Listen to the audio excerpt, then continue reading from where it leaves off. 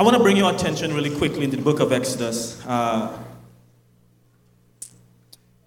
I knew Rayshon was planning to come this morning, I decided to just go this route and do like an exhortation type thing. So we won't be here long. Somebody asked me, what does that mean? I told them, well, as the Spirit flies. But we, however long that takes. But I don't plan to be long this morning. I just want to share something from a text that is so familiar to us, but sometimes it's so easy for us to miss. And that's the detriment or the downside of knowing a text so well, that sometimes it's easy for us to miss some of the beauty and the value that's actually still very present in that text. Back home in the Caribbean, we have this dish, we call it pilau. Not unlike pilaf, but pilau. It's this rice dish with peas and beans and good seasonings. I mean, lots of good seasoning in there and different types of meat. And you would eat pilau on the day that you make it. I mean, it just comes off the stove and you would sit down and you would have pilau and you would love it.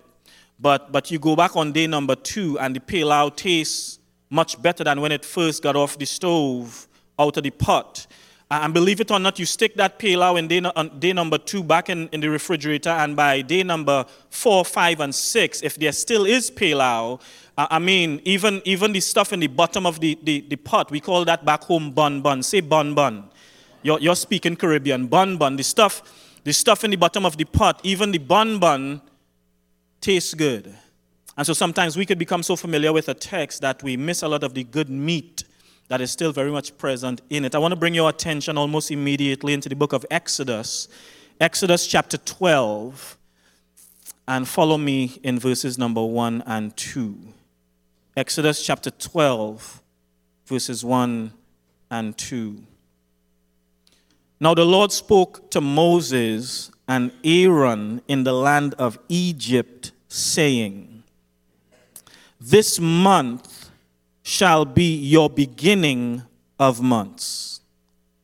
It shall be the first month of the year unto you." Let me repeat verse number 2. This month shall be your beginning of months. It shall be the first month of the year unto you. If you don't mind, I want to share a quick and a brief thought with you from the subject I've entitled, When God Gives You a Fresh Start.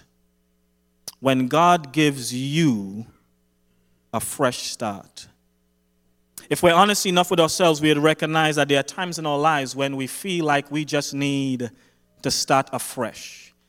And if you're lucky enough, many a times we get to choose how that start actually takes place.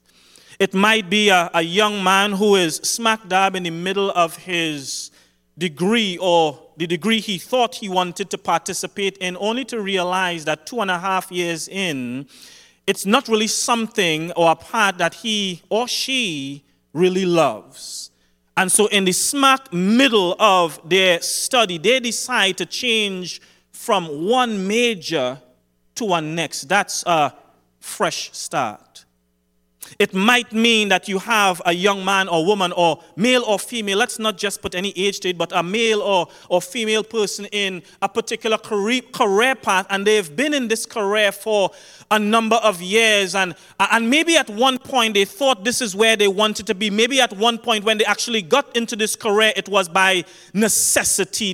They needed a job. They needed something to sustain themselves and their family, and so when they got into this career path, it made sense. But somewhere along the line, they determined that this is no longer what I want to do. And so they decide, well, I want to move away from being an assistant. I want to move away from working in administration, and I want to go into nursing. That's a fresh start.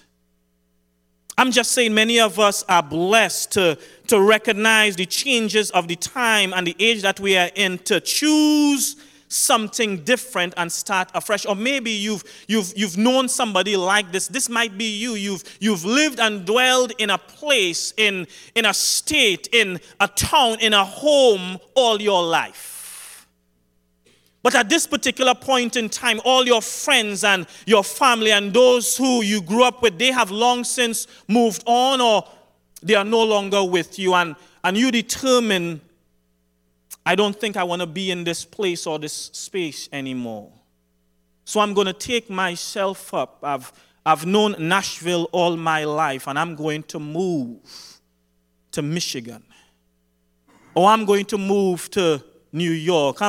I'm going to move to Buffalo. I'm going to move. I don't know. I'm going to move to Phoenix. The point is, I'm just going to get out of this place and go somewhere new. That for us is a fresh start.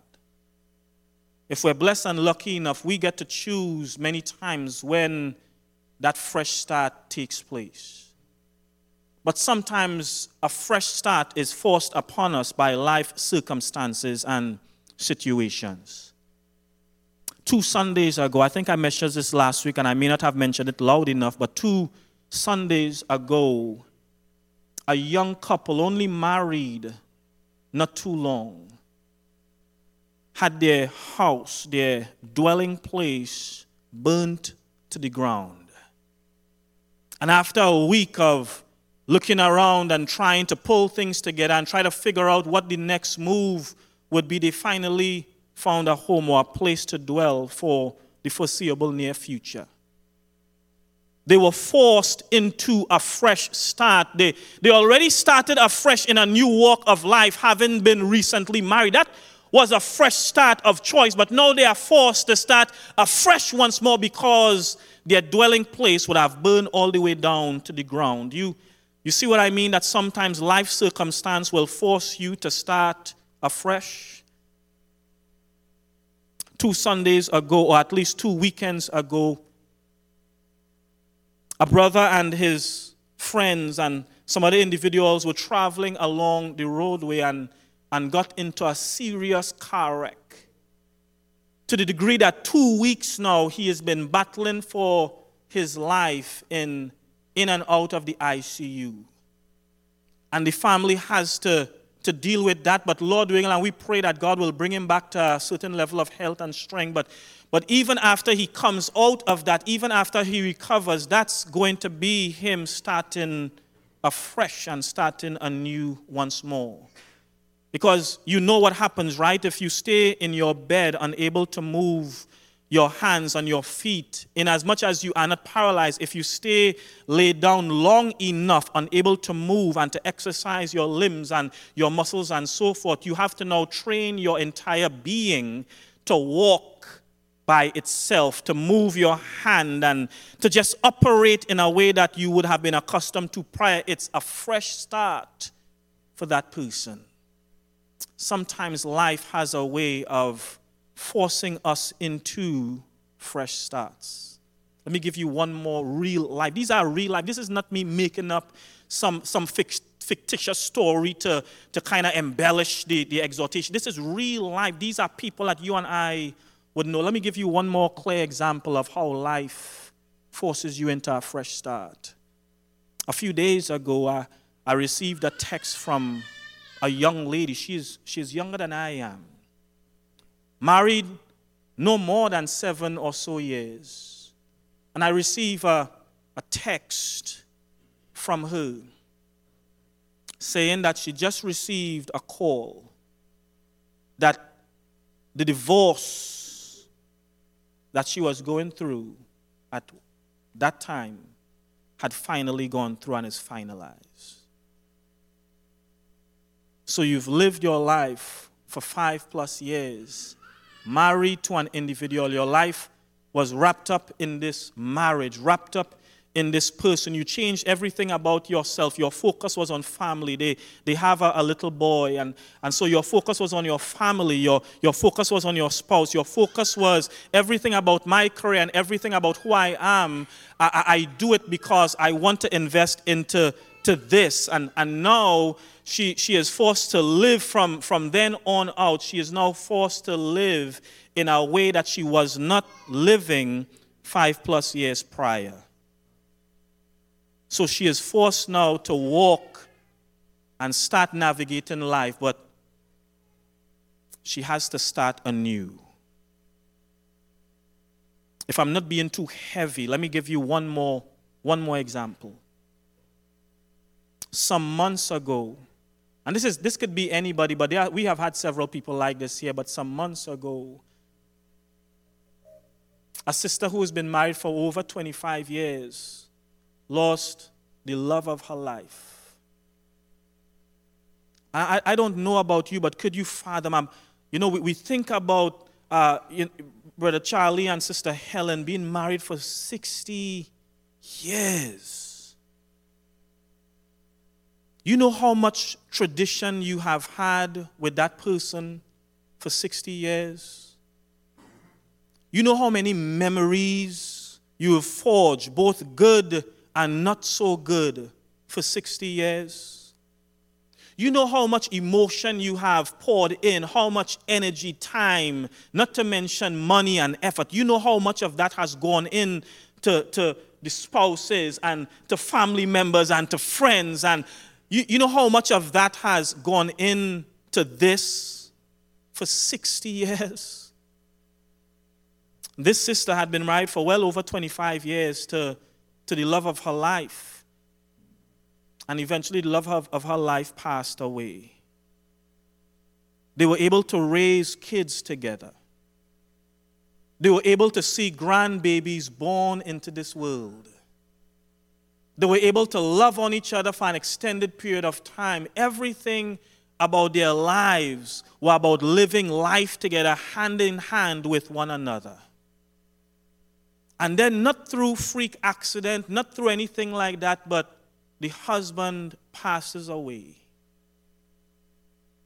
What do you do with that? She is now forced to live afresh and live anew.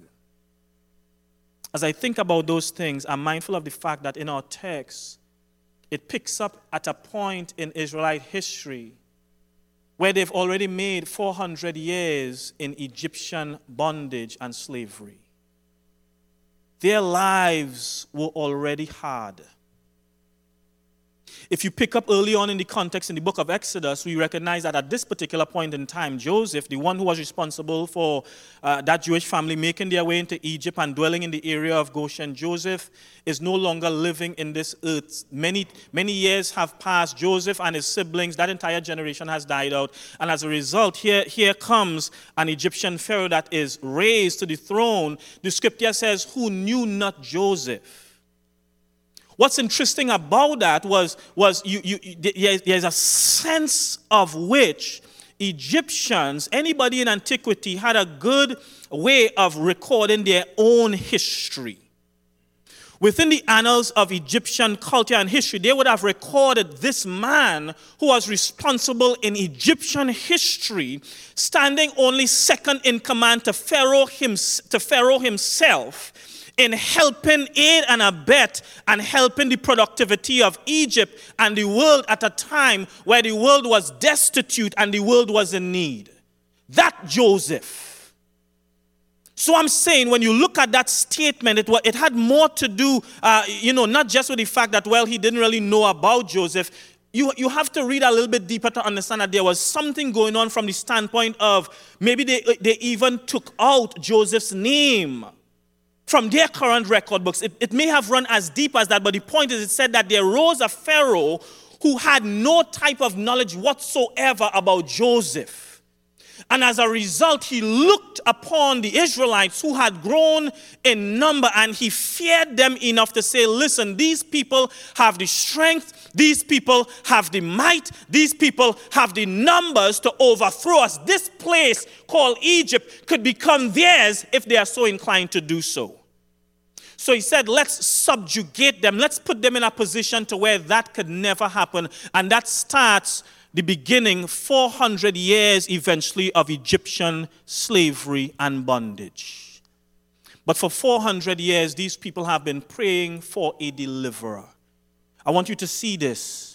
For many of us living in this day, time, and age, if we were to pray a constant prayer for 2 years, we think that's 2 years too much. God isn't hearing our prayer. For many of us, we can't fathom praying a prayer of deliverance for 10 years. A whole decade I've been praying for God to deliver me, and this deliverance is not coming. Is God hearing my prayer? Think about praying a prayer for 40 years, and you think, well, if it's been 40 years long, then surely God is not hearing my prayer. Is God even present? Well, this is 400 years. This is not 4 days. This is not 4 weeks. This is not 4 months. This is not 40 years. This is 400 years of praying the same prayer of deliverance.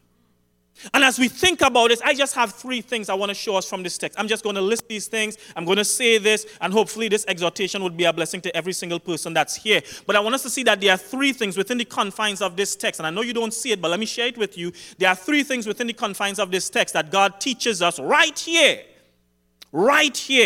in verses 1 and 2. Number 1, I want us to see that God understands and knows what you are going through. Repeat after me. God knows. Say it like you know it. God knows.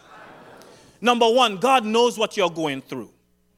For 400 years, these people were crying. Generations came and generations left. For 400 years, these people were crying and pleading to God for deliverance. You don't think God knew what they were going through? If you follow the context of the text, even as you go back into the earlier chapters of chapter 3 and chapter 4, when God calls Moses within the confines of the space of the burning bush, remember this, God told Moses, listen, I have come because I have heard the cries and I know the affliction of my people. I know, and that's why I have called.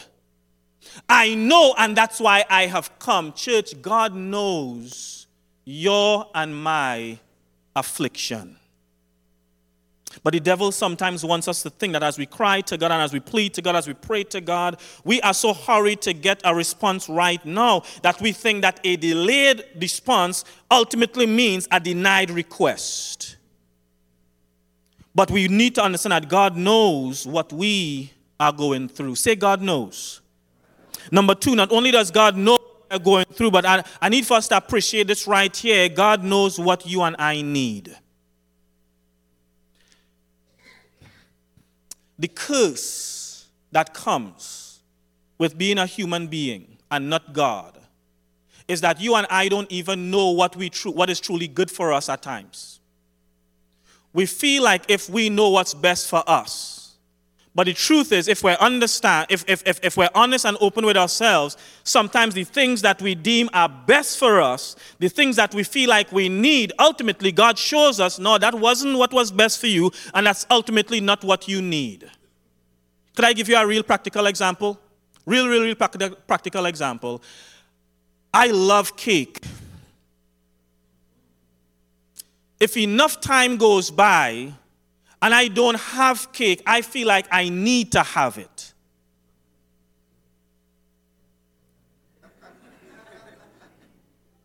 I need it. I need cake to survive. Let me make it a little bit more practical. I know some students in school, young boys and girls. They're not even into their true 20s yet. Is that a timesheet? Thank you. He's doing the thing that preachers used to get long time when they're preaching too long. You get 5 more minutes. Thank you, William. 5 more minutes. But here's the thing, right? Here's the thing. We have these young boys and girls that, they can't make it through the day without 5 cups of coffee. It's because they think that that's what they need.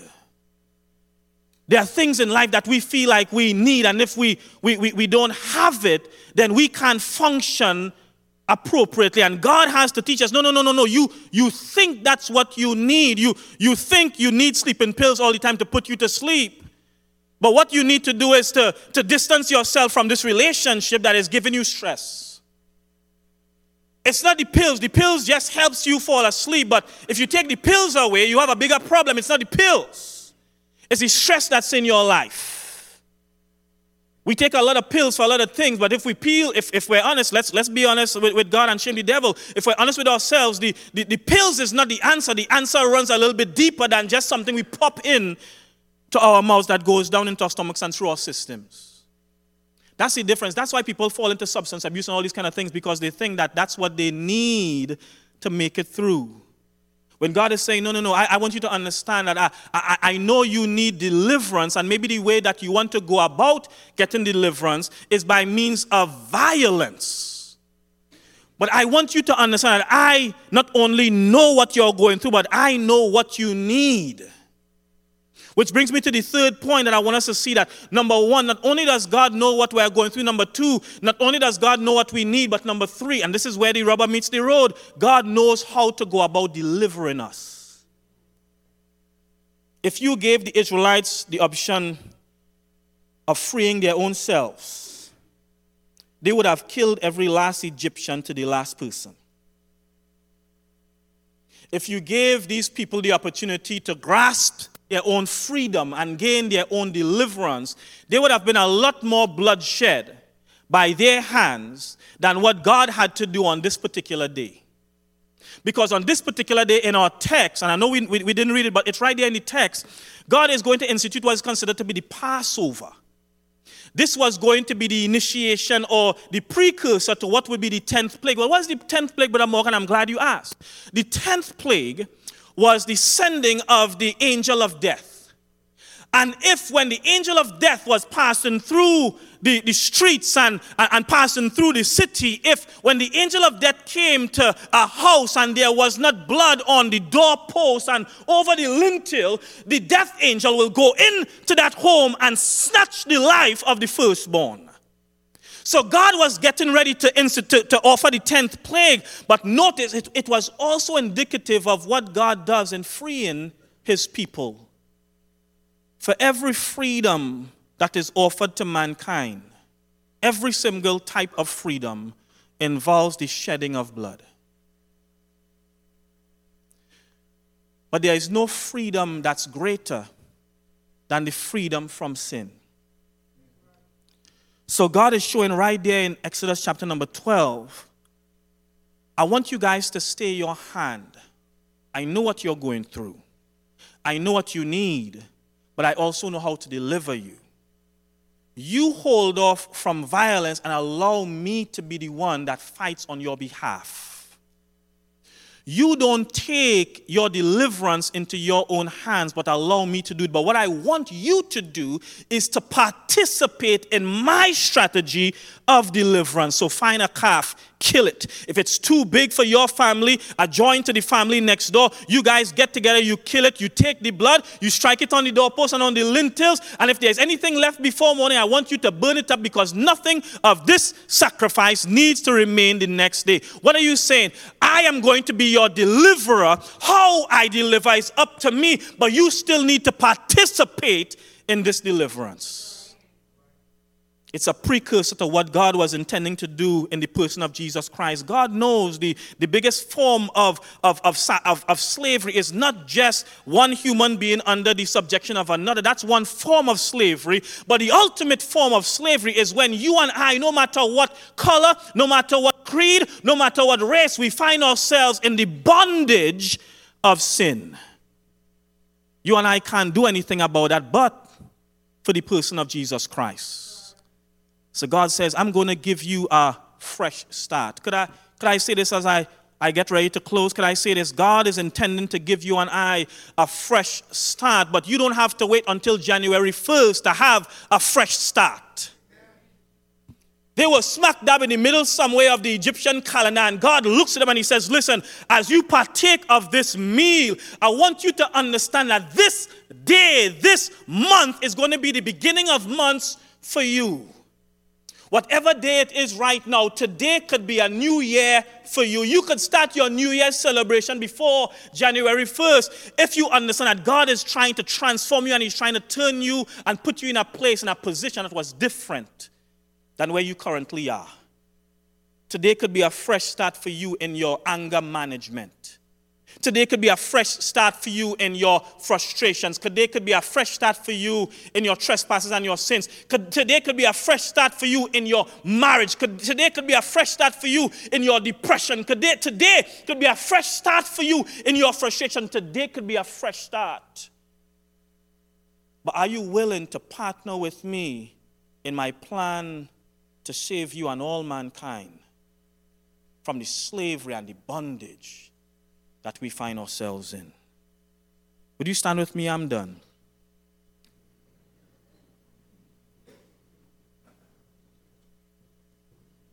And just repeat after me. God knows what I'm going through. God knows what I need. And finally, God knows how to deliver.